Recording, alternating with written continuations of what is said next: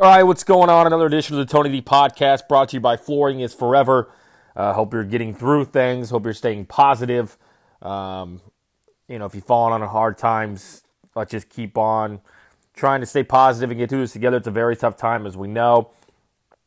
Indy 500's been postponed. Everything's been postponed. It feels like life's been postponed.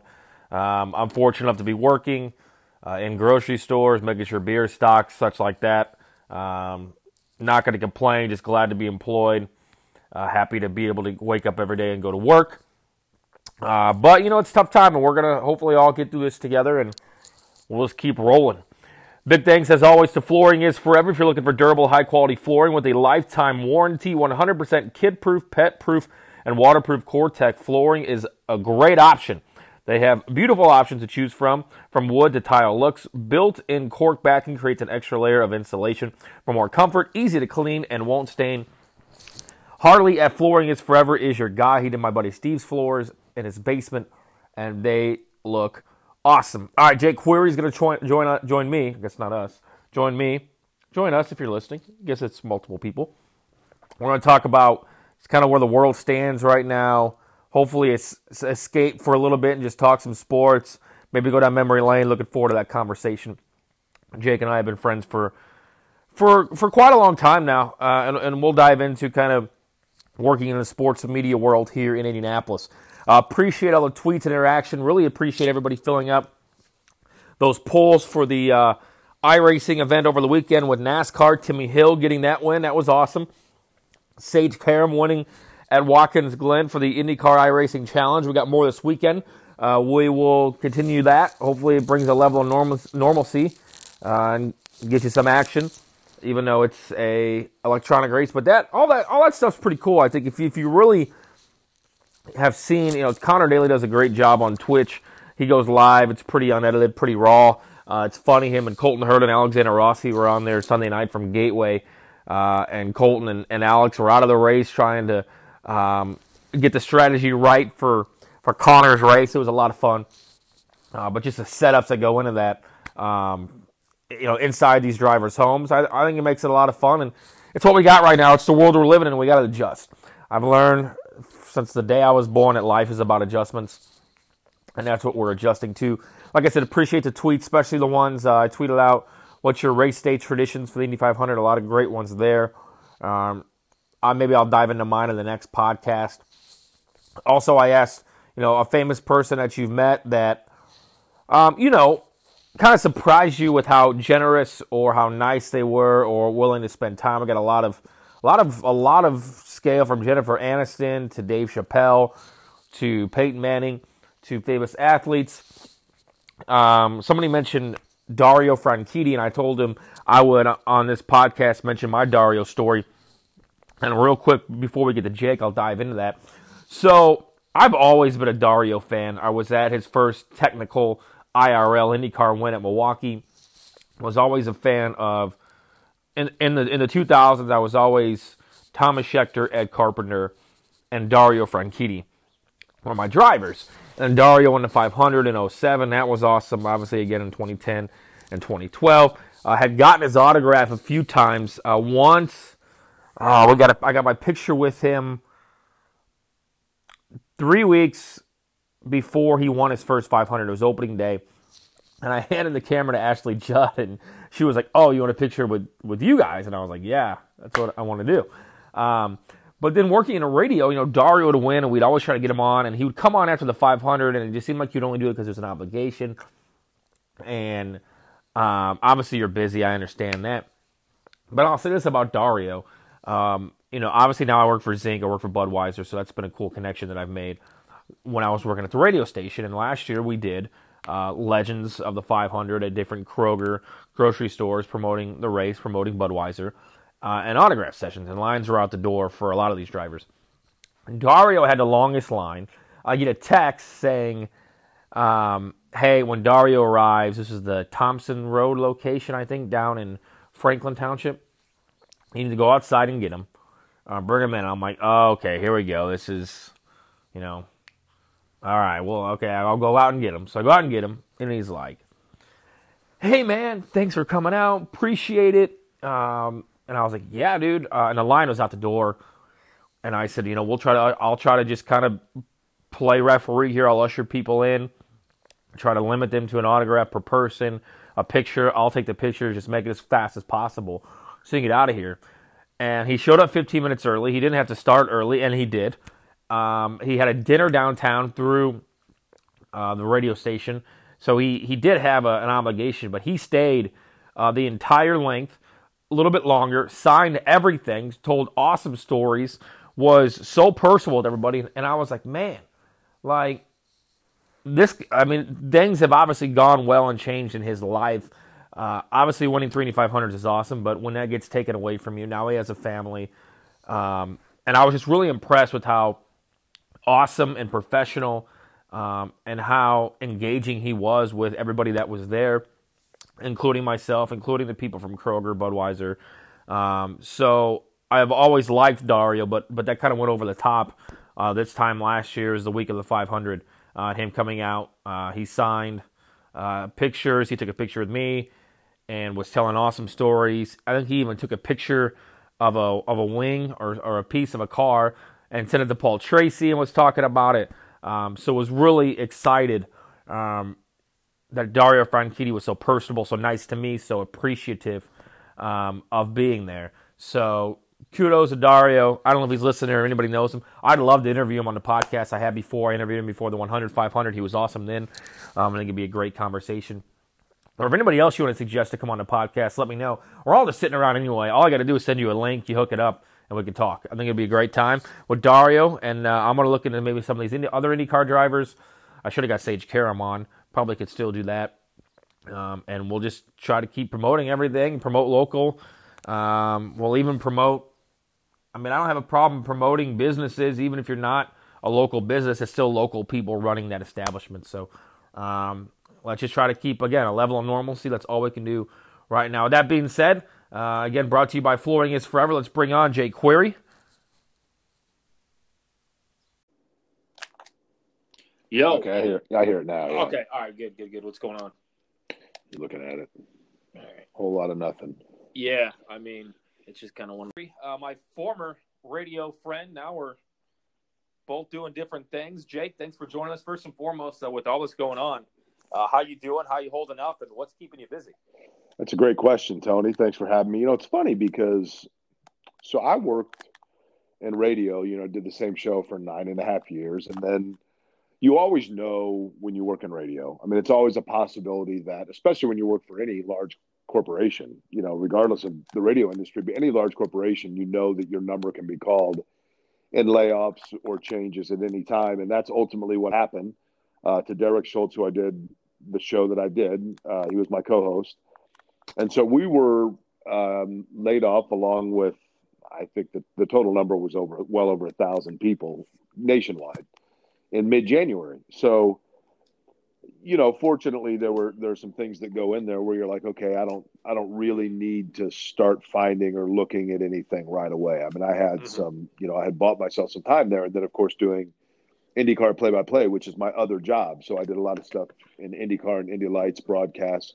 So I looked at it and I'm like, okay, I'm pretty much good for the calendar year. Well, then, let's be honest. I get laid off, Tony, on January 14th, and it's kind of like this, at least with people I know and friends and family, oh, wow, you got laid off. Like, I thought everything's going great with the economy and everything else. And then, obviously the world has changed drastically within 6 weeks of that. And so now all of a sudden, when people ask me, they're like, so now that the coronavirus is here, like, what have you been doing to kill the time? And my answer is pretty much the same thing I was doing the 2 months before that. You know what I mean? Like, everyone's kind of coming to my level of activity. So I've actually kind of been at peace with it. Look, I want everybody to be safe. I understand, and I've adhered to the advisement. I haven't been going out, and it's disappointing. let me ask you this, Tony. Here's my question for you. With this happening, and with all of a sudden, as we know, we don't need to go over all the changes people have had to make. Which would be a worse 3-month stretch for this to take place? Mm-hmm. The 3 months that we're going through, and let's hope it's only 3 months. My fear is that it may be longer, but let's say it's 3 months. So right now it's disappointing because it's the weather's turning and it's the time when you normally would be going out and running the Monon and sitting outside in a restaurant in Broad Ripple and walking around downtown and doing the canal and going to the race and parade, the concerts, everything that happens in the spring and summer. So you're missing out on all that, but at least the weather's nice and you can get out of the house and you can enjoy fresh air and you can go out in the yard and you can walk the neighborhood. Which is worse? Right now, missing out on what we're missing out on, or if this had happened in, let's say, December, January, February, where it's 10 degrees and like dark outside at 4:30 in the afternoon and you're literally stuck in your house, but you're not missing any events. Yeah, I mean, I think a lot of people, especially, around here, have a lot of FOMO right now. And I mean, with me, like, I like to go out and do my thing, but I can be a homebody too in those winter months where it's cold. But you just think about everything that's been missed out just in this city alone. From the beer industry wise, kind of what I've been working in, we're preparing for all these green St. Patrick's Day kegs to go out. We're preparing for Supercross, the NCAA tournament, Big Ten, all these events downtown where I've been working, Mass Ave, most of those bars I service. We were talking about the Pride Parade. I mean, we're just talking about all these constant things that were going to be happening week in and week out that aren't happening. So, I mean, I just think everybody's taking a hit, and there's really, I mean, I get it. I understand it. It sucks for everybody, but I think we're all allowed to feel sad. We're all allowed to feel even sorry for ourselves and for our friends, because we're all going through this. And I had a friend that came down with it, and, I guess maybe I'm guilty of this too. You see these things that happen and you're like, well, it'll never happen to me. I'm healthy. I've never been sick. I don't go through a lot of these things. And then all of a sudden it hits home because it's somebody that you're really close to. Then it's like, oh shit, I need to take this incredibly seriously and maybe start changing the way I do things. So at least for me, and I think for a lot of people too, it's a good time to reflect on what you have and be grateful for what you do have. Let me tell you something that I don't know this 100% factually, but I think I've connected a lot of dots and just kind of figured some stuff out here. The NBA, and I understand and I respect that a lot of people had issue with the NBA's kind of relationship with China going back to the beginning of the basketball season. But the NBA, because of that relationship, had a pretty good scope and forecast on what possibly was coming with the coronavirus. And so the NBA was prepared by acquiring their own test kits. I believe they got them. I don't know. I'm not going to say where they got them from overseas, but they bought privately their own test kits to have ready to go. When Rudy Gobert came down with conditions, they immediately tested him along with everybody with the Utah Jazz. And boom, Adam Silver wasted no time. As soon as Rudy Gobert tested positive, that was it. And the NBA right then said, all the games after tonight, we are postponed. Now, my question for you, Tony, is what happens if that never had happened? What happens if Rudy Gobert had not tested positive and we'd have gone another 2 or 3 weeks and the NBA was behind on getting tests like every other avenue? The NBA was the first domino, and then all of a sudden the world changed. It was like watching the train station boards in New York City changing with everything that was happening instantly. Where would we be if that hadn't happened? How far behind would we be? And I'm with you on that. I've thought about that. We would definitely be behind, and I just think there would be a lot of professional sports leagues that kind of end up looking bad. And I'll take it to this with you. You were in St. Pete, and it seemed like the only events that were going to happen that weekend of the 13th, 14th, and 15th, I believe it was NASCAR and IndyCar. And then NASCAR canceled. IndyCar was going to run with no fans. And then they just, which I thought, okay, if this is what they're going to do, they're going to, you move the same to NBC, you get some new eyes, some new ears on this. But I think they, at the end of the day, it was kind of lead by example. And when you've got when something as big as the NBA decides in the middle of when they're about to heat up and the playoff races are really starting and the playoffs are less than a month away, when they decide to postpone, I think that kind of set the precedent for all the other major sports leagues and events like the Masters to do so. Take me through that weekend when you're in St. Pete, because you're probably flying down there on Wednesday or Thursday night with a lot of uncertainty. Correct. It's funny because typically, when I was still doing the radio show, I would always fly out on Thursday nights of race weekends. I would fly out on the last available flight. So I usually, I would get in probably 3 hours worth of our show. Well, obviously that was, I was no longer doing a radio show, so I didn't have that parameter, if you will. So I was scheduled to fly out midday on that Thursday. So I get up and, I'm sitting in, and other stuff had already started getting canceled. The NBA deal was the night before. So I'm thinking to myself, am I going down for no reason at all? Like, what, do I still have a flight? What's going on? So I was sitting in the airport. Jay Howard's wife was actually sitting next to me as we're waiting to board the plane. And we were having the same conversation of, have you heard anything? And the only thing I'd heard is that there was going to be a press conference later Thursday afternoon where they were going to discuss what they were going to do, whether or not they were going to have fans or whatever else. And I truly thought, Tony, I'm going to land. And as soon as I land, they're going to tell me to go right across the terminal to a plane back to Indy because everything's done. Well, that press conference initially said just no fans. And I will admit that somewhat made sense. I could understand it because everyone that's competing, there's no social distancing is not, as a matter of fact, in auto racing, you're wanting to create social distancing, right? I mean, you're clearly trying to get as far away from everybody as you can. And anybody who is working side by side, they're wearing helmets, they're wearing gloves, they're wearing full body armor, except for on the pit stand and whatever else. But so at the time, and maybe in retrospect, it's naive, but at the time I thought like, okay, I guess this could work. And then Friday morning, there was one practice session for Indy Lights. I was not assigned to that session, and only those that were assigned to the session were allowed to go to it. So everyone had to go to one particular entrance. You had to have, I think, a thermometer. You had to do a temperature scan, and you had to fill out a sheet, and then you were allowed into the racetrack vicinity. Well, I was not in that group, so I didn't have to do that Friday morning. By noon on Friday, the announcement came out that the entire month of April was wiped out. So, and I had planned and was booked for a trip to Australia.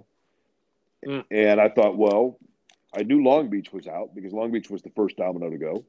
So I thought, well, if they cancel Barber, then I could theoretically go to Australia because if I get stuck there for a couple of days coming back, it's not a big deal because I don't have to get back in time for Barber. Well, Then I thought, well, I guess now I can still go through with my Australia trip. Then Australia sent me an email saying, you're still welcome to come here, but you have to quarantine for 14 days before you'll be released into the country. Well, yeah, come on.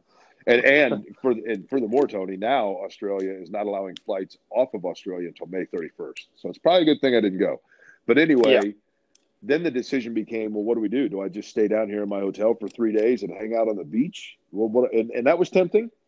But it felt strange, and it just felt, it was one of those things where even though we hadn't started to see any effect yet, you definitely had in your mind this thought of like, I just want to get home. I just want to be at home. This is a weird – I'm not going to say it was 9/11. I'm not saying that to disrespect those that lost their lives at 9/11 and what was a horrific day, but it had that same just kind of weird – uncomfortable feeling where you just kind of wanted to be by your mom. You know what I mean? It was, so it was weird.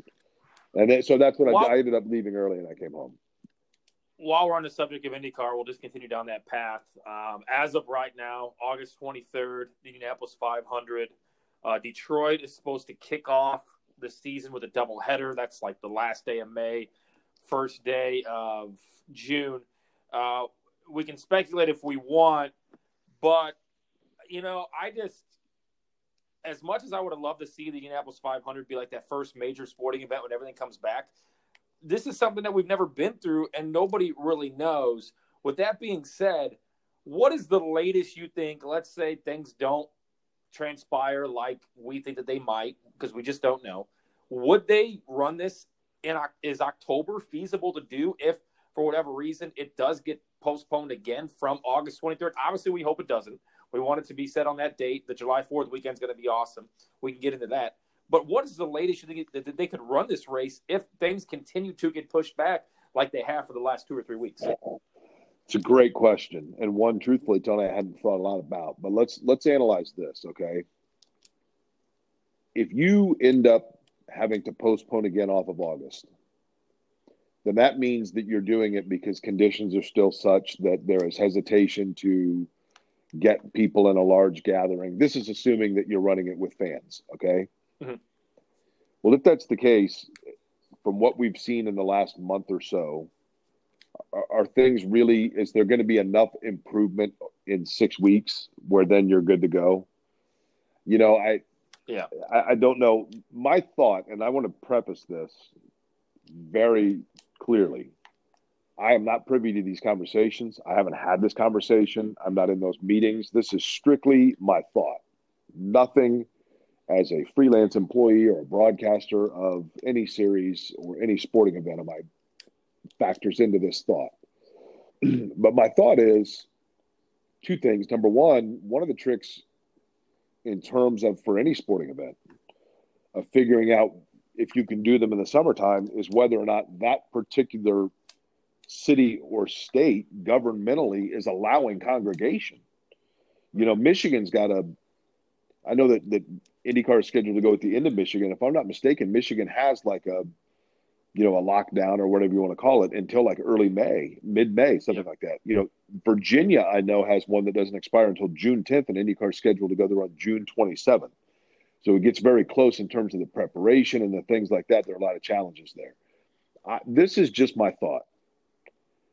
I wonder, or I'm starting to grow this like raised eyebrow over the fact that because there seems to be the thought that large gatherings are an influence and a spark of these outbreaks, it makes me wonder if professional sports leagues, Major League Baseball, the NBA, the NFL, auto racing, whatever it may be, if professional sports leagues will not hold off on public attendance of their events until there is a vaccine, as to then take all liability out of their own hands. And that way, if people come together and then someone gets sick, they can say, hey, you had the option of a vaccine. Like, that's not on us.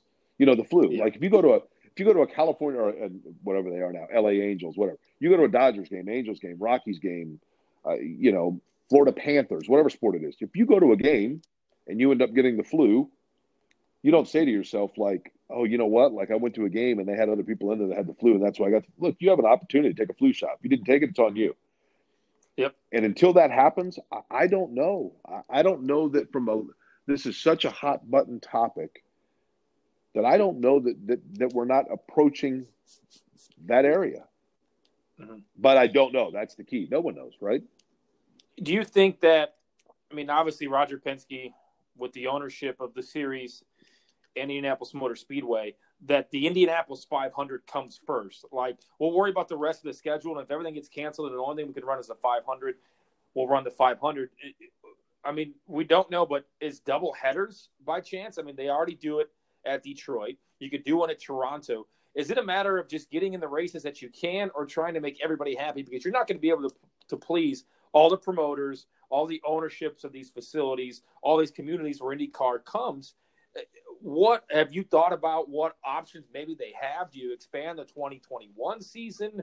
What could be done? Let's say that the worst happens and we can't really get many IndyCar races or any sporting events, but we'll just stick with IndyCar throughout the rest of the year. I think a couple of things come into play, Tony. Number one, great question about the doubleheaders and trying to condense things or get it packed in, maneuvering around the schedule. You know, they've already done, obviously, in terms of trying to get as many races or as close to a facsimile of a full season without Barber, without Long Beach, without, those races, the St. Pete. Although St. Pete's now scheduled towards the end, I realize. But, I don't know that I do think that if it came down to it and the Indy 500 had to be moved at the cost or the sake of another race weekend, I think the Indy 500 would prioritize. I do. Yeah. Now, in terms of the other thing that comes into play here, though, is what happens to a lot of these team sponsors. I think that we have thought so hard about how this impacts the schedule that what we haven't thought about is how this impacts the teams in terms of some of those sponsors that this is so hurt economically that that's the first cut they make. And then all of a sudden you have a team that says, we don't have the funding for that car that we thought we were going to have. I have nothing to base that on. I've been given no indication that there are teams that are in that predicament. But at this point, don't you explore? I mean, all bets are off, right? I mean, who knows? Yeah. But no, I think that if it came down to it and you're running out of daylight, so to speak, in terms of the calendar, I think the Indy 500 would prioritize over others. Yeah, and I think Roger, being the businessman that he is, would be able to maybe incorporate some of the sponsors on some of these one-off teams for the 500, or some of these sponsors of other races to be able to promote themselves within the Indianapolis Motor Speedway. I'm sure that's something that can be explored. And I also think, for some of these one-off teams that only run the 500, maybe it helps them to have a little bit more time to gather more sponsorship for August. But when you turn around, as soon as this race is over at September 1st, and that kind of cuts into only having 8 months to be able to prepare for the next race. I mean, I think of some of the drivers that run one-offs that search all year, 360, probably 4 days out of the year for a sponsor, that it may put them – it'll be interesting to see how far behind the 8 ball they will be for 2021. Well, I hope I'm wrong here. My fear, and I don't know. I mean, listen, I'm not an economist. I'm not, I'm just going by gut.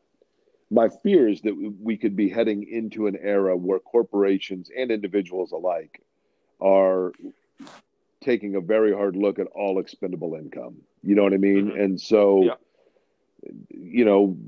what marketing dollars are drying up, and that would be my fear. And then how the everything that falls off of that, the trickle down effect of that. I hope I'm wrong. I certainly hope I'm wrong, but I think it's a possibility that has to be thought about. Jay Query joins me here on the Tony D podcast. All right, I've been just I think we've all been doing this because everybody turns to Twitter, maybe as a temporary escape or for their news or whatever. But I've just been kind of asking open-ended questions to people on Twitter just to see some of the reactions. Some of it's been pretty good. I'll ask you two of them, but the first one would be, what is your Indy 500 race day tradition? Everybody has their own. Yours a little bit different because you have to be on the perch in turn 3. But walk me through, I guess, the hours leading up to the point where you're going to be in your perch in turn 3. My favorite day of the year is always the parade, believe it or not, because it hasn't happened yet. So you know what I mean? Like you're like tomorrow's race day, and so we've gone down, for that every year. But in terms of when I was a kid, we had the same ritual that I would pack my lunch the exact same way. And, 2 Mountain Dews and two chicken, two peanut butter jelly, whatever else. I had the same route that I would drive. I'll still never tell anybody my secret route, right? So several years ago, Tony, so that was my tradition, is when I started working. So in 2007, I was lucky enough to become part of the radio broadcast. So 07, 08, and then turn 2009, I moved to the turns. Well, the first year, I can't remember what year it was, actually. It might have been 10 or 11, but I would do my same driving route that I've done my whole life. And they would offer to us a police escort that would meet at like 7:30 in the morning. Mm-hmm. And I would kind of snicker because I'm like, police escort? Like, it takes me, my perfect fail-proof route has never taken me more than 25 minutes, So I don't remember what year it was, Tony. You may remember better than I. But someone had been stabbed in the Coke lot or near the Coke lot. And so they shut down the north entrance. Yep. So I'm on 30th Street, and we have a meeting at like 9 o'clock in the Pagoda or something. And I'm looking at the clock, and it's like 8:30, and I'm in my car. And I'm on 30th Street, and we are not moving. Mm-hmm. And I'm like, this is not good. So I get out of my car. There's a cop. And I say, what's going on? And he says, well, the entire entrance is closed. No one's getting in this way. And I say, well, no, you don't understand. Like, I have to be in there. And he looks at me, and he looks at the people that you can see, from here to Columbus, Ohio. And he says, hey, man, everybody here has to get in there. And I'm like, no, I'm on the broadcast. Well, and I don't want to be that guy, right? You don't want to be that guy. So I kid you not, the only time this has ever happened to me, two guys behind me, in the car behind me, say, "Hey, don't you work on the radio network?" And I said, "Yeah." And they were like, "How are you going to get in here?" And I said, "I have no idea." And the cop says, "Well, I've got a golf cart. I can golf cart you in, but you can't drive in right now. It's closed." So these two guys say, "Why don't you just go ahead and take the golf cart in and grab your stuff, and we'll get in your car and park it, and then just leave your, where do we take your keys?" And I'm like, "You can just leave them at the bottom of the pagoda at the table." And they're like, "We'll just leave your keys with a yellow shirt with a note." And I said, and I'm like, I don't know who these guys are. I don't know where they're from. They might want a new Jeep Grand Cherokee. I have no idea. I did it. I crossed my fingers, and after the race, my keys were sitting there with a Post-it note. So long-winded and circuitous, my answer for you is my tradition now is starting in the beginning of the month, finding the police officer that's going to do my escort and calling and securing it so that I can get in there and I can not have that nightmare anymore of being stuck out on 30th Street. Well, and I've been there, and I don't live too far from here, from you here in Broad Ripple, and a tradition that always hits me is the anxiety of not making it, and making it for the green is one thing, but I want to be in there for obviously on the pre-race. Totally. I don't want to miss back home again in Indiana. I don't want to miss a flyover. And I think there was only one year that we were running really late and we kind of got stuck. And I ended up, it used to be we would park at my great aunt's house across from where the old Big Lots would be. Then I got a media parking credential, so I'd always try to get my car over to the media lot. One year, I just left it there overnight on Saturday night and had my dad. My dad was in town from Seattle, and I just rode with him, and it was fine. But yeah, I think there's always that anxiety. Oh, yeah. There's always at least one point, and I take some shortcuts, and I'm not just trying to get there. But there's always that anxiety at some point of the day where you're like, oh crap, I'm not sure if I'm going to make it. We need to get moving. And then obviously I've yet to miss the green flag.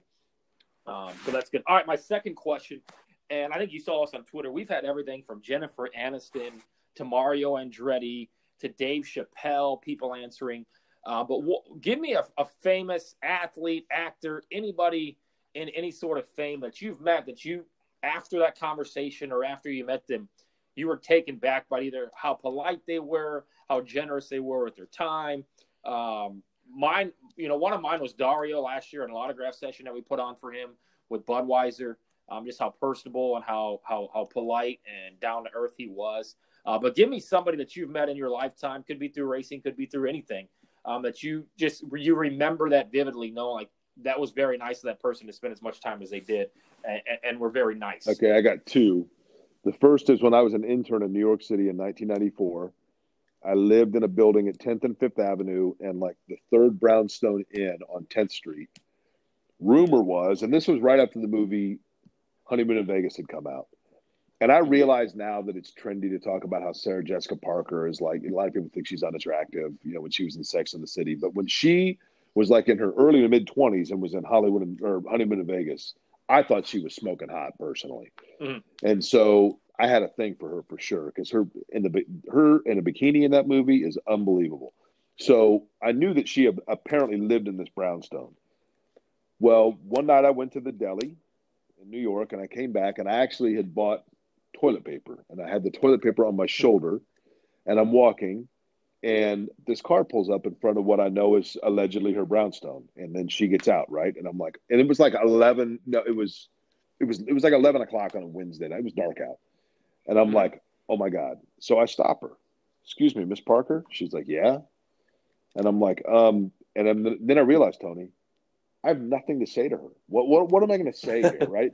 So I literally said, I'm standing there with toilet paper on my shoulder, and she looks at me, and I look at her, and I said, I think Honeymoon in Vegas is the best movie I've ever seen. And she's like, and so anyway, then I mentioned that I was from Indianapolis, and I was interning in New York, or in MTV. She's from Cincinnati, and I told her I like Letterman a lot, and she had just been on Letterman. So anyway, I said to her, I really want to get my picture taken with you before I leave from the summer. And she said, and this was pre-cell phone days, and she said, well, here's the buzzer on my building. Just buzz it sometime. And if I'm home, I'll come down and you can get my picture. Well, I never did do it. But at the end of the summer, I went back to school in Bloomington. And of course, I knew her address because, it was right for her building. So I sent her a note that just said, "Hey, I chickened out on ever getting your picture, but it was really cool to meet you." And like 2 weeks later, I got back in the mail the People magazine where she was listed as one of the 25 most beautiful people. She had torn out the page out of People magazine and said and signed it and said, "To Jake, hope your internship went well. When you get your own show someday, I look forward to being a guest." Sarah Jessica Parker. Wow. So that was cool. Okay. All right. The other one I won't make as long a story, but the very first big time athlete that I ever did a story on, I was as green and naive as could be. I broke every unwritten rule of what you're supposed to do as a broadcaster. And it was with Tony Gwynn, and it was because he was living in Indianapolis in the off season at the time. And I went to go, Yep. He was playing for the Padres, and I went to San Diego. And he not only was the nicest, most down to earth guy I've ever met. I asked to get a picture taken with him because it was the first interview I'd ever done. And that's like the most taboo thing you can do when you have a credential. But he took it. He found the team photographer to take it. This is all like an hour before first pitch of this game, too. Yep. He then, because I told him I was working at a cigar store in Broadmoor, 6 weeks after the season ended, I was working at the cigar store, and Tony Gwynn came in, who had taken it upon himself to get the photo from the team photographer, get it signed, bring it back into me in person. And then when Ted Williams died, I was working at Channel 6, and the phone rang, and I said, "Sports." And this voice said, "I'm looking for a guy named Jake." And I said, "This is Jake." And he said, "Hey, Jake, you remember me? It's Tony Gwynn." Well, Oh, wow. Yeah, I remember you. And he said, "Hey, man, I know that Ted Williams passed away." And I said, "Yeah." And he said, "I didn't know if there's any way I could just come down there for a little bit and talk about the greatest hitter in baseball history." And I said, "Sure." And he came down and we did a sit down. So when Ted Williams passed away, I had like a 10-minute sit down with Tony Gwynn because he wanted to talk about how much he loved Ted Williams. And Yeah. he was everything you've ever heard about Tony Gwynn being a great guy and a nice guy and a down-to-earth guy that was totally unaware of his own greatness is absolutely true. I had one. There are unwritten rules, obviously, in media when you're credentialed. I kind of. You mean like don't take your kid and his friends in to try to meet Kobe Bryant? That's one, isn't it? Well, yeah. There's a lot that you and I could dive into, but I do like to take pictures, but more so where I'm at from where you were. Then it's a social media era. People like to see that stuff, I guess. But I did have one when I was a kid. Yeah, I think now, you know what? I should have backed that up, Tony. I think now because of the advent of the iPhone and the instant, it's a little different now. 25 years ago when you had to have a camera and somebody take it, it's a lot different. Yep, exactly. Well, and I'll make this one quick too before we move on. But I was probably 8 or 9 years old, and I always, and I still do to this day, you could slap Menards on the side of anything, and I'll probably cheer for it when it comes to racing because, Scott Brayton, Tony Stewart, Ari Lyondike, those are the guys that I cheered for. What about Paul Menard? I don't mind Paul Menard. He was always nice to me. When I met him, although I think you and I have talked about this, and I guess I can tell this story. This is my favorite story. Is that and you know this, I mean, sometimes NASCAR went through this 2010-ish, 2000 and on, where like, and you were probably the same way, we couldn't get these drivers on to come onto our radio station. Like, we're the flagship, all I want is Paul Menard on for 5 minutes. So I would try every year to get Paul Menard on. He's won one race in his life, and it was here. Let's put him on. And so we would get back all the time. No, I'm sorry. He's got a sponsorship obligation. And I'm thinking, I know exactly where he's going. He's probably going from IMS to Avon or IMS to Pendleton Pike to go to the Menards locations. He should have at least 5 minutes, stick the phone in his hand. Anyway, didn't happen. 1 year, JMV and I tried to get on all the drivers that were basically sponsored by Black Paint that didn't have any sponsors. But yeah, so Paul Menard would never come on. And then towards the end of my tenure, and ironically enough on this podcast, speaking of Menards, I've had Ryan Blaney on. Like, that whole dynamic of NASCAR being too good for local radio has totally changed. I think you've seen that in the shifts of crowd. I just think it's hilarious. Paul Menard has to defer to his sponsor, and the sponsor is his dad. Yeah. Is he mowing his lawn?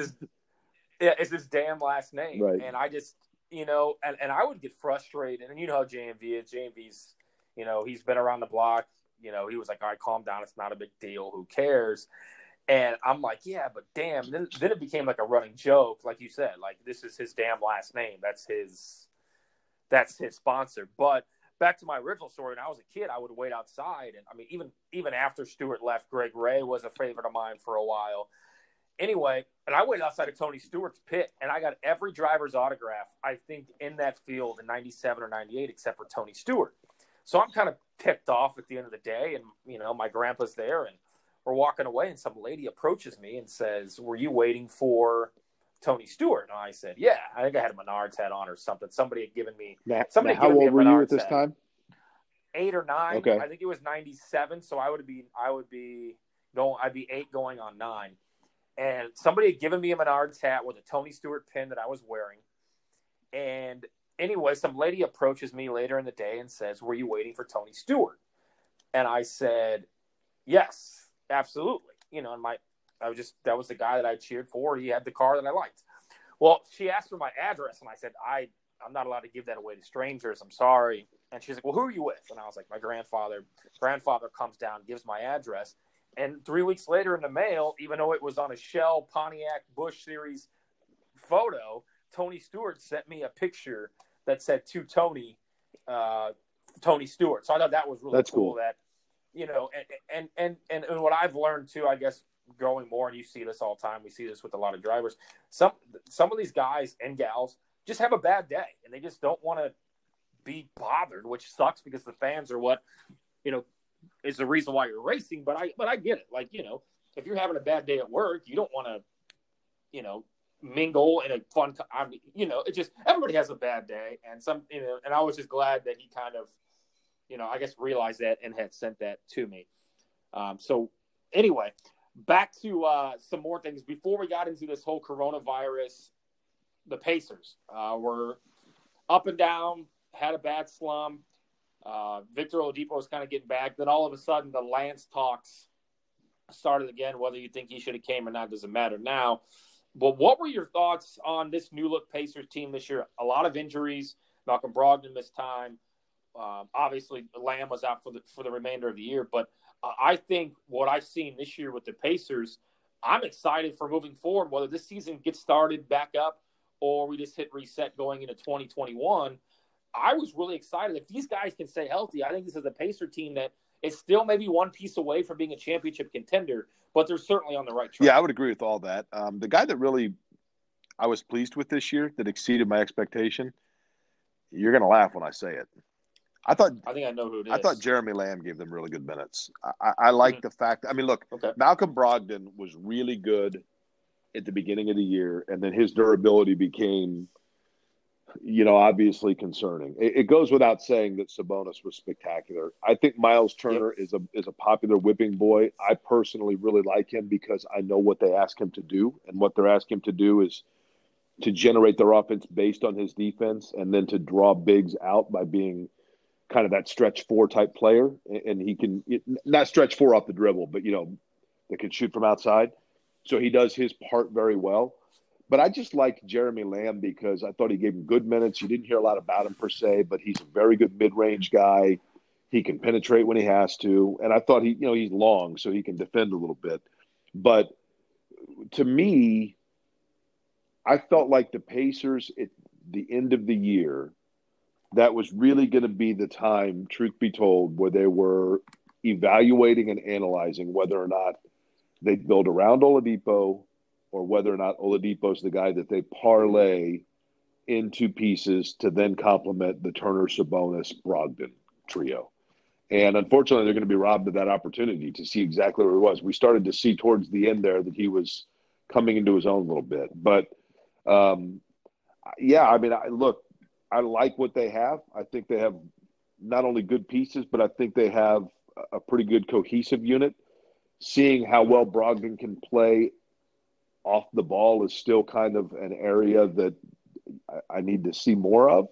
And they probably could use, but these guys are unicorns, you know, a Steven Adams type guy, just a big down low bruiser to free up Sabonis a little bit and get maybe Turner. Yep.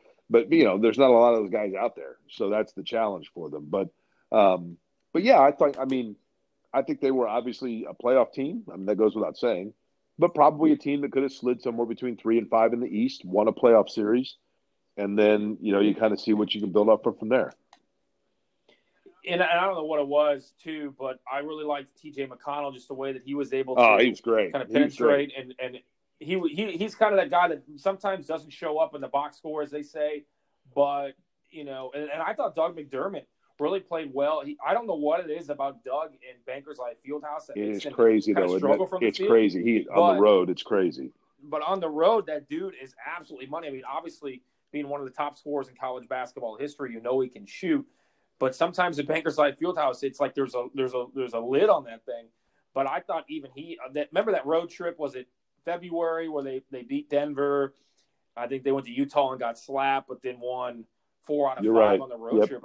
And I really thought, okay, Victor's gonna get back into this role. It's gonna take him some time, possibly. But like I said, I thought this was a team that certainly could have had home court first round. And I've always said this, in a 7-game series in the playoffs, anything can happen. We've seen it every year. So I was kind of disappointed to see that we were robbed of what the Pacers could possibly be. But obviously bigger things have prevailed. To the Colts now, obviously the big thing is Phillip Rivers. 1 year, $26 million. Some people love it. Some people hate it. There's rumors that, they could have gotten Brady. Let's just deal with what we know, and that's the fact that Phillip Rivers will more than likely be the starting quarterback for the Colts coming up in 2020, obviously, if we play. Your thoughts on Rivers signing here with the Colts? I don't dislike it. I've always liked his competitiveness. I do think that he is – I think Phillip Rivers has been an excellent player over the course of his career. Colts fans certainly know how fiery he can be. To me, it shows that they – believe that they are 1 to 2 years out from getting their next real quarterback. I think it's going to be this year. I mean, I think that I don't know this, but I get the feeling, and I don't think he's going to be around, but Love out of Utah State is a guy that I think Chris Ballard has taken lots and lots of looks at. What this tells me is that the Colts believe there has to be somebody out there that they believe is like a 2-year out and just needs some grooming time. And Phillip Rivers is being brought in, I think, to mentor a young quarterback as much as to try, I don't know that they think they're a Super Bowl contender this year and that Phillip Rivers is the piece that gets them over the top. I think a lot of it, Tony, is if you look at young players, and Chris Ballard's trying to build with young players, and you're looking at guys that you are trying to figure out whether there's somebody that you can ride with for 3, 4, 5 years, you have to see how they play with competent quarterback. That's not to say Jacoby Brissett's incompetent, but you have to see how they can play in deep into third and fourth quarter competitive games. And now you have that because I think Rivers is going to keep you competitive for sure. But I do think that they're going to get a young player, and Rivers is going to be a tutor and a mentor inside and outside the facility for that player. Do you think that they decide to keep Jacoby Brissett as a backup, just in case something as a fail-safe for Phillip Rivers, whether that doesn't work out? I mean, he hasn't really been injured, but again, he is upward of 38 years old. What do you think that the Colts do with Jacoby Brissett? I think they probably keep him, and I'll tell you why. Because, number one, he's been a good soldier. He's a popular and likable guy. And number two, he's another voice that can mentor a young guy on what it's like to be a starter in the league. But, and I know that, I said this the other day when I did a show, he's a donut tire. Mm-hmm. The donut tire on your car is perfectly sufficient to get you back to work the next day and until you can get to the tire shop. But you don't take a road trip to Chicago on it. And to me, that's Jacoby Brissett as a quarterback. So I think they do keep Brissett, but the biggest reason, Tony, is because they have the cap space to do it. He's a huge number, and he'd be, in normal circumstances, it would not be a great investment, but they have the financial cap to do it. Well, we'll see when the season gets started if the draft does happen, because that's kind of the next domino to fall, I guess, in all this is whether or not they will have the NFL draft. I think that they will. Maybe you don't bring people in to do it, but, I guess that's something – the technology is there to be able to just – if you're in a war room or whoever's making the pick just submits it, it's not going to be as exciting, and it sucks because a lot of the fans are going to want to be there, but at the end of the day, if you got to get it done, You got to get it done. And it kind of concerns me too, because now we're starting to look at Indianapolis and the big events that we've already lost this month, and you got the All-Star game, which is in February, and I hate to be doomsday, but I also think that there's a lot of people out there and a lot of leagues that have to look at this Corona thing and think, okay, we need to look at worst case scenario, because we can never come back from not being safe enough, but we can always fall back on being too safe. I had forgotten about the All-Star game. I think it all comes down to a vaccine. I really do. And I think that's probably around the new year when we get that. Mm-hmm. It may be a while. But, the NFL, Tony, I have to admit this when it comes to the NFL. I'm watching the news and I realize, I get it. It's, we're talking about something that's uncharted territory for all of us, and distractions are important and entertainment is important. I get that. And I get to a lot of people why that's a welcomed diversion. But I have to admit, like, the NFL to me comes off looking pretty tone deaf for the last 2 weeks. I'm like, I'm flipping the channels, and channel number 1 is talking about how there are, 7,000 new cases in this area. And channel number 2 is talking about how we now have seen more deaths than 9/11. And channel number 3 is talking about how we went from death 1,000 to death 2,000 in a third the amount of time it took to go from like 750 to 1,000. And then channel 4 is, hey, the NFL is proceeding with their draft and talking about whether or not they can do OTAs. And I'm just like, really? The people, I don't know. I've never been an NFL draft guy. I do enjoy the first round of the draft. Don't get me wrong. It's fun. But the people in like the 6th round when you're drafting a left side linebacker out of Texas A&I, and people are talking about how they can't believe they bypassed on the right guard from Central Florida. And I'm just like, really? Go back and look. Pick a year off the top of your head, 2011, 2012. Go back to like 2012 and look at the 4th round of the NFL draft and see how many of those guys you've ever heard of. Yep. You know what I mean? Or still in the league today, or have any kind of effect on an outcome of a football game. Exactly. And people go hogwash over it. I'm just like, yeah. Jake Query's with us here on Tony D Podcast. How are things with Derek? I know you guys were obviously good friends. And then with that, it's going to lead me into talking about when you and I were kind of doing radio and kind of how we got to know each other. But how are things with Derek? And I know you guys, I believe, did a podcast. Now we got a lot of time. Hopefully we'll see more of that. We did do a video, shortly after we were laid off. I think he's well. We talk, we probably text more than we talk, but we had a lot of conversation, and I guess you would say still somewhat ongoing, about our show. And, I've never been in a situation where you get laid off as a 2-person show, because I told him very shortly after that, hey, listen, we're probably marketing branded attached at the hip. But if you have an opportunity from a solo standpoint, you got to pursue that, but just keep me abreast of it, and I'll do the same. And so we had some people reach out to us, and, there were a lot of contractual things, and there were a lot of things in play, but then again, you have contractual non-competes and things like that, and, that come into the factor. So we've stayed in touch with that. His wife is in the health industry. She's a nurse. So, I've touched base with him about that just to see just kind of where things are and how things are going. So he's good. I think he's like me in the fact that you kind of sit back and then you see where things fall and you find out where you go from there. You and I have known each other for probably 10 years now, I think. I was with JMV for 8.5. I kind of came in, thought I was a hot shot.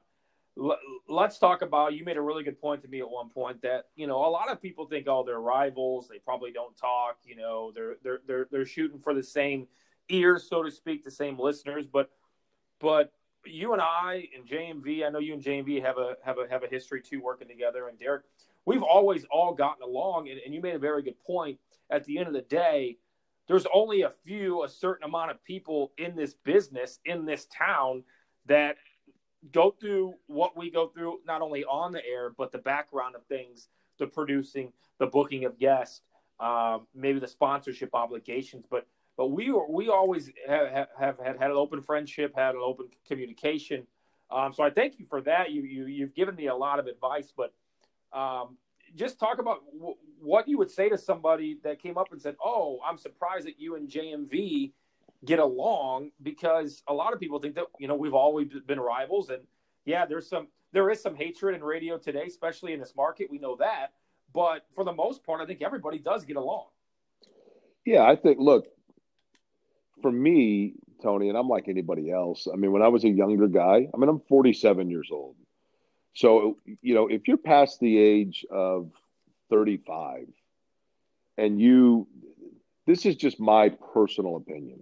Mm-hmm. If you're beyond the age of 35 and you have vendetta against other people, or you hold out ill will against other people, or utilize opportunity to try to better yourself at the cost of other people, then that's on you. Yeah. That just shows that you've got some serious issues, in my opinion. But, it is true. I tell people a lot of times, I mean, there are a lot of great things about what we do for a living. It's very fun. It's a fun industry. It's one that's diversion for most people. So it's not, quote, reality. You're not sitting at a desk from 8 to 5. However, the drawback of that, the other side of it is, if you're an accountant, you're an architect, you're a lawyer, or you're a real estate agent, and you lose your job, probably the only people that know about it, aside from those in your industry, are those that you choose to tell about it. Mm-hmm. You work in our line of work and you lose a job, and it's on the front page of the local paper. I mean, Yep. and everybody's asking you about it and things like that. So when that happens, that's when you find out. I've just been a big believer in the way you treat people is the way that eventually you're going to be treated. And sometimes it takes longer for some people to figure that out than others, but it's a cruel lesson to learn if you figure it out for the first time when you're actually in need of it. Yep. And it's a pretty incestuous business too. I mean, there are only so many of us, so I just have always felt like we kind of got to look out for each other. Yeah, and I think you make a good point. I mean, obviously, when I left the station, you don't really, I guess, realize how many people you touched or that actually did listen, because you love the Twitter interaction, you love the phone calls, you love meeting people out at the racetrack or at a Pacer game, but a lot of people don't really reach out as often as maybe they should. But then, and I know you saw this or you felt this, because I saw it on Twitter, as did I when I left the Fan, was that you just don't realize how many people are listening and pay attention to what you have to say. And I've listened to your show more so, in the last, from probably June to January than I ever did, because obviously we're on at the same time. But, there's a personal level where people start to learn, about you and about your life. And they feel like you're a friend. They feel like they can trust you, which obviously translates well to sponsorship. And, hey, I trust this product, you should too. But people get engulfed in what you say. And you and Derek and JMV and I, we live different lives when we walk out of that radio station every day. But I always say, with JMV, he's married with 2 kids. That's a lot of people in our target market. And I'm single with no kids, which is also a lot of people in our target market. Right. And, kind of the same, I guess, realm, you don't have any kids. Derek does. So it's kind of like, oh, yeah, Jake, oh, yeah, I went out on a Saturday night and had fun with some friends and had some beers. And, Derek or JMV always at home with the kids and in bed by 9. It's just, there was such a personal feel that really made you feel loved when the circumstances and the consequences of not having a radio show anymore, I guess, came to light. Yeah, I mean, I would agree with all that.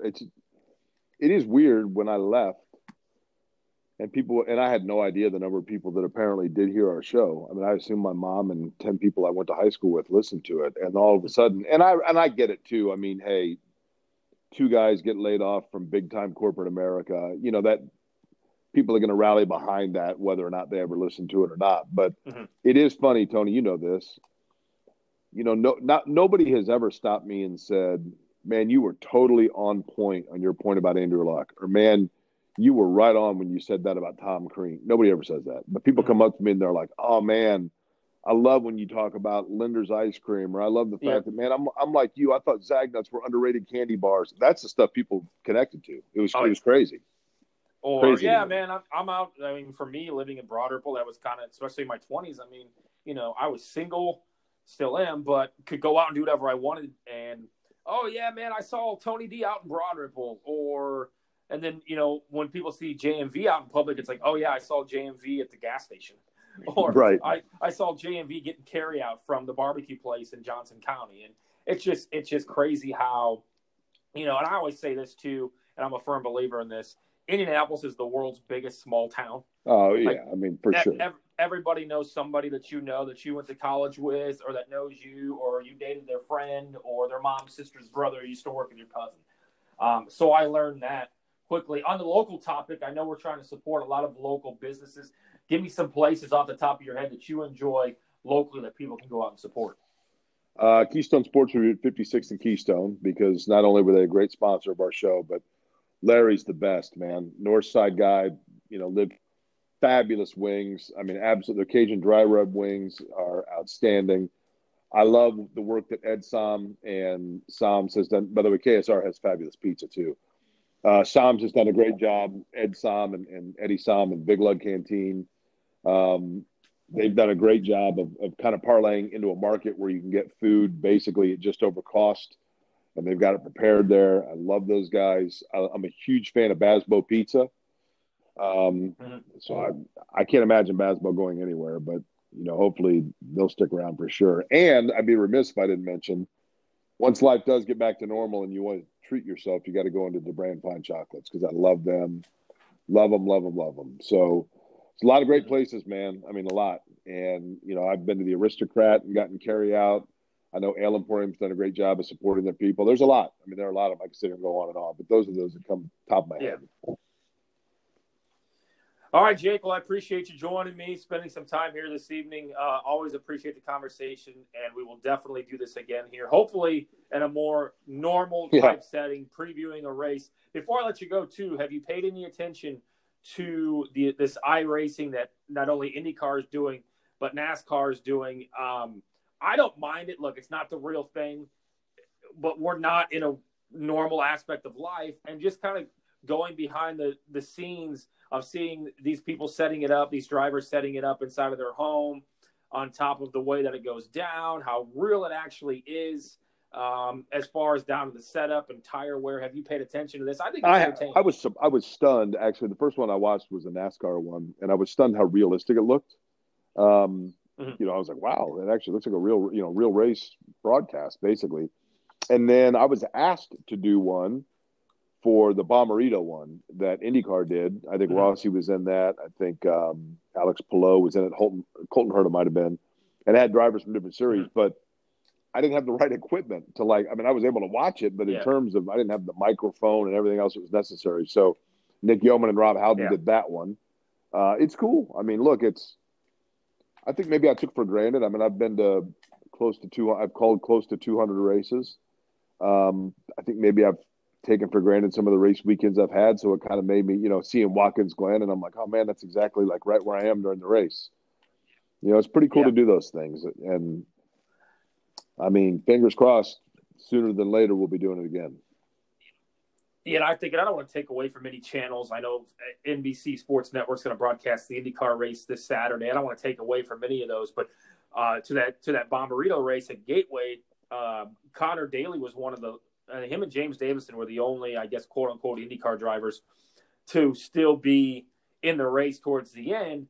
And I dialed in Connor's Twitch channel, which I'm not really too familiar with Twitch, but it's basically you watch people play video games, and it seems to be very popular. It's not a thing that I would probably get used to logging into, but it was cool because Connor was running his race, and he could talk, and we could hear him talking to Alexander Rossi and Colton Herta.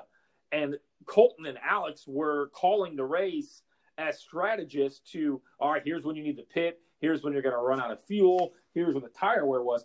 And that was, I mean, it was about as realistic as it gets if you're at a racetrack listening on the scanner, except you have one driver racing the race, and you have two drivers telling him what he should and shouldn't be doing as far. So it certainly made it entertaining. And I watched the IndyCar race, I think it was Sunday, watched the NASCAR, or Saturday, watched the NASCAR on Sunday. Then I spent 3 hours watching that St. Louis race on Connor Daly's Twitch because it was certainly that interesting. So if people get a chance, they want to dial into Connor's Twitch. I think it's Connor Daly 22. But that was hella entertainment for a Sunday night when really there wasn't a lot else going on except for watching reruns of old races or reruns of old basketball and baseball games that were on ESPN. Man, I went into a sports bar before, so like right when, I think it was probably the day after the tournament. No, let me think. It would have been if I was in St. Pete and I came back Friday. So like that Saturday night, went out to dinner and we went into a sports bar. This is before the restaurants had closed, like on that Monday. And it was weird to look up, Tony, at the monitors and sit there and all these games are on and then realize these are all old. Not one of them was live. It's weird, man. And especially here in Indiana where sports gambling is legal. And I guess you don't realize how much time a lot of people, including myself, have spent on that. How much does this cost FanDuel and DraftKings? Ooh. Saving me a lot of money. I can tell you that. But, yeah, I mean, and they are still trying to entice you by offering you mega bonuses and getting you to bet on, not only can you bet on horse racing, but you can bet on, before it ended, Australian rules football. There's soccer. And you could literally, if you log on to FanDuel right now, I guarantee you can bet on, table tennis. Wow. Which is just absolutely insane. Look, man, let me tell you something. If you are, don't get me wrong, I love both DraftKings and FanDuel. And I know that people have enjoyed it. If you're logging on right now to put down money on table tennis, it might be time, right? Yeah, that's, I've gotten to a point, a lot of people have, where you kind of got to look in the mirror and say, okay, this has probably gone on too much. You've done a little bit too much of this. Yeah. But table tennis, you're like, do you go to it because you're just so damn bored, or is it like you just need that action? And that's, I've ran, and I'll do it again this weekend. Hopefully, I don't know, nobody's listening anyway because nobody wants to hear me. But, I'll run a pool, and we'll just randomize some drivers, and that's what we did over the weekend because it gave us intrigue to watch the race. And I think you got more viewers. I had people that I had never even known had interest in any kind of racing. Like, all right, yeah, we're going to watch this. I've seen people on there betting marble races. Like, there were people on there legitimately betting marble races, people that were simulating the NCAA tournament on a video game, betting on it. I'm just like, all right. I guess we are just this desperate for action, and people want to check it out. Right, yeah, like I said, can you imagine, honestly, like if you're scouting out, and there are probably people that are like subscribing now to some Table Tennis Insider magazine. Yep. Not me. No, thank you. All right, Jake, appreciate it. Tell people where they can find you on Twitter. And at Jake Query, JakeQuery. And actually, it's kind of cool. If you go right now, I've got the latest odds for next week's highlight matches in Greece. So feel free to log in. Okay. All right. Yeah, looking forward to that. Maybe we'll break down race number 4 from Tampa Bay Downs coming up on Sunday afternoon. We'll see what we can do. So, all right, Jake, appreciate your time. Thanks, everybody, for listening to the Tony. All right, I certainly appreciate Jake spending some time. Hope you enjoyed that podcast. Again, brought to you by Flooring is Forever. Hopefully we establish some normalcy here. We can get back out and having a good time. I always enjoy seeing everybody out and about. And hopefully we just get through this together. I'm watching episodes of Californication. I think I've gone to every Indy 500 for the last 20 years. I'm on to qualifications. And let's have some fun during this iRace this weekend. Got a lot of racing action, even though it's obviously done on the computer. But it was, like Jake said, it's pretty realistic, and it's certainly entertaining if you can get a little behind-the-scenes look as well. Stay safe. Thanks to all of our nurses out there, even teachers, everybody that is doing their part, but especially nurses. We're thinking of all you guys. You're the real heroes in all of this. The Tony D Podcast brought to you by Flooring is Forever. Have a great rest of your week.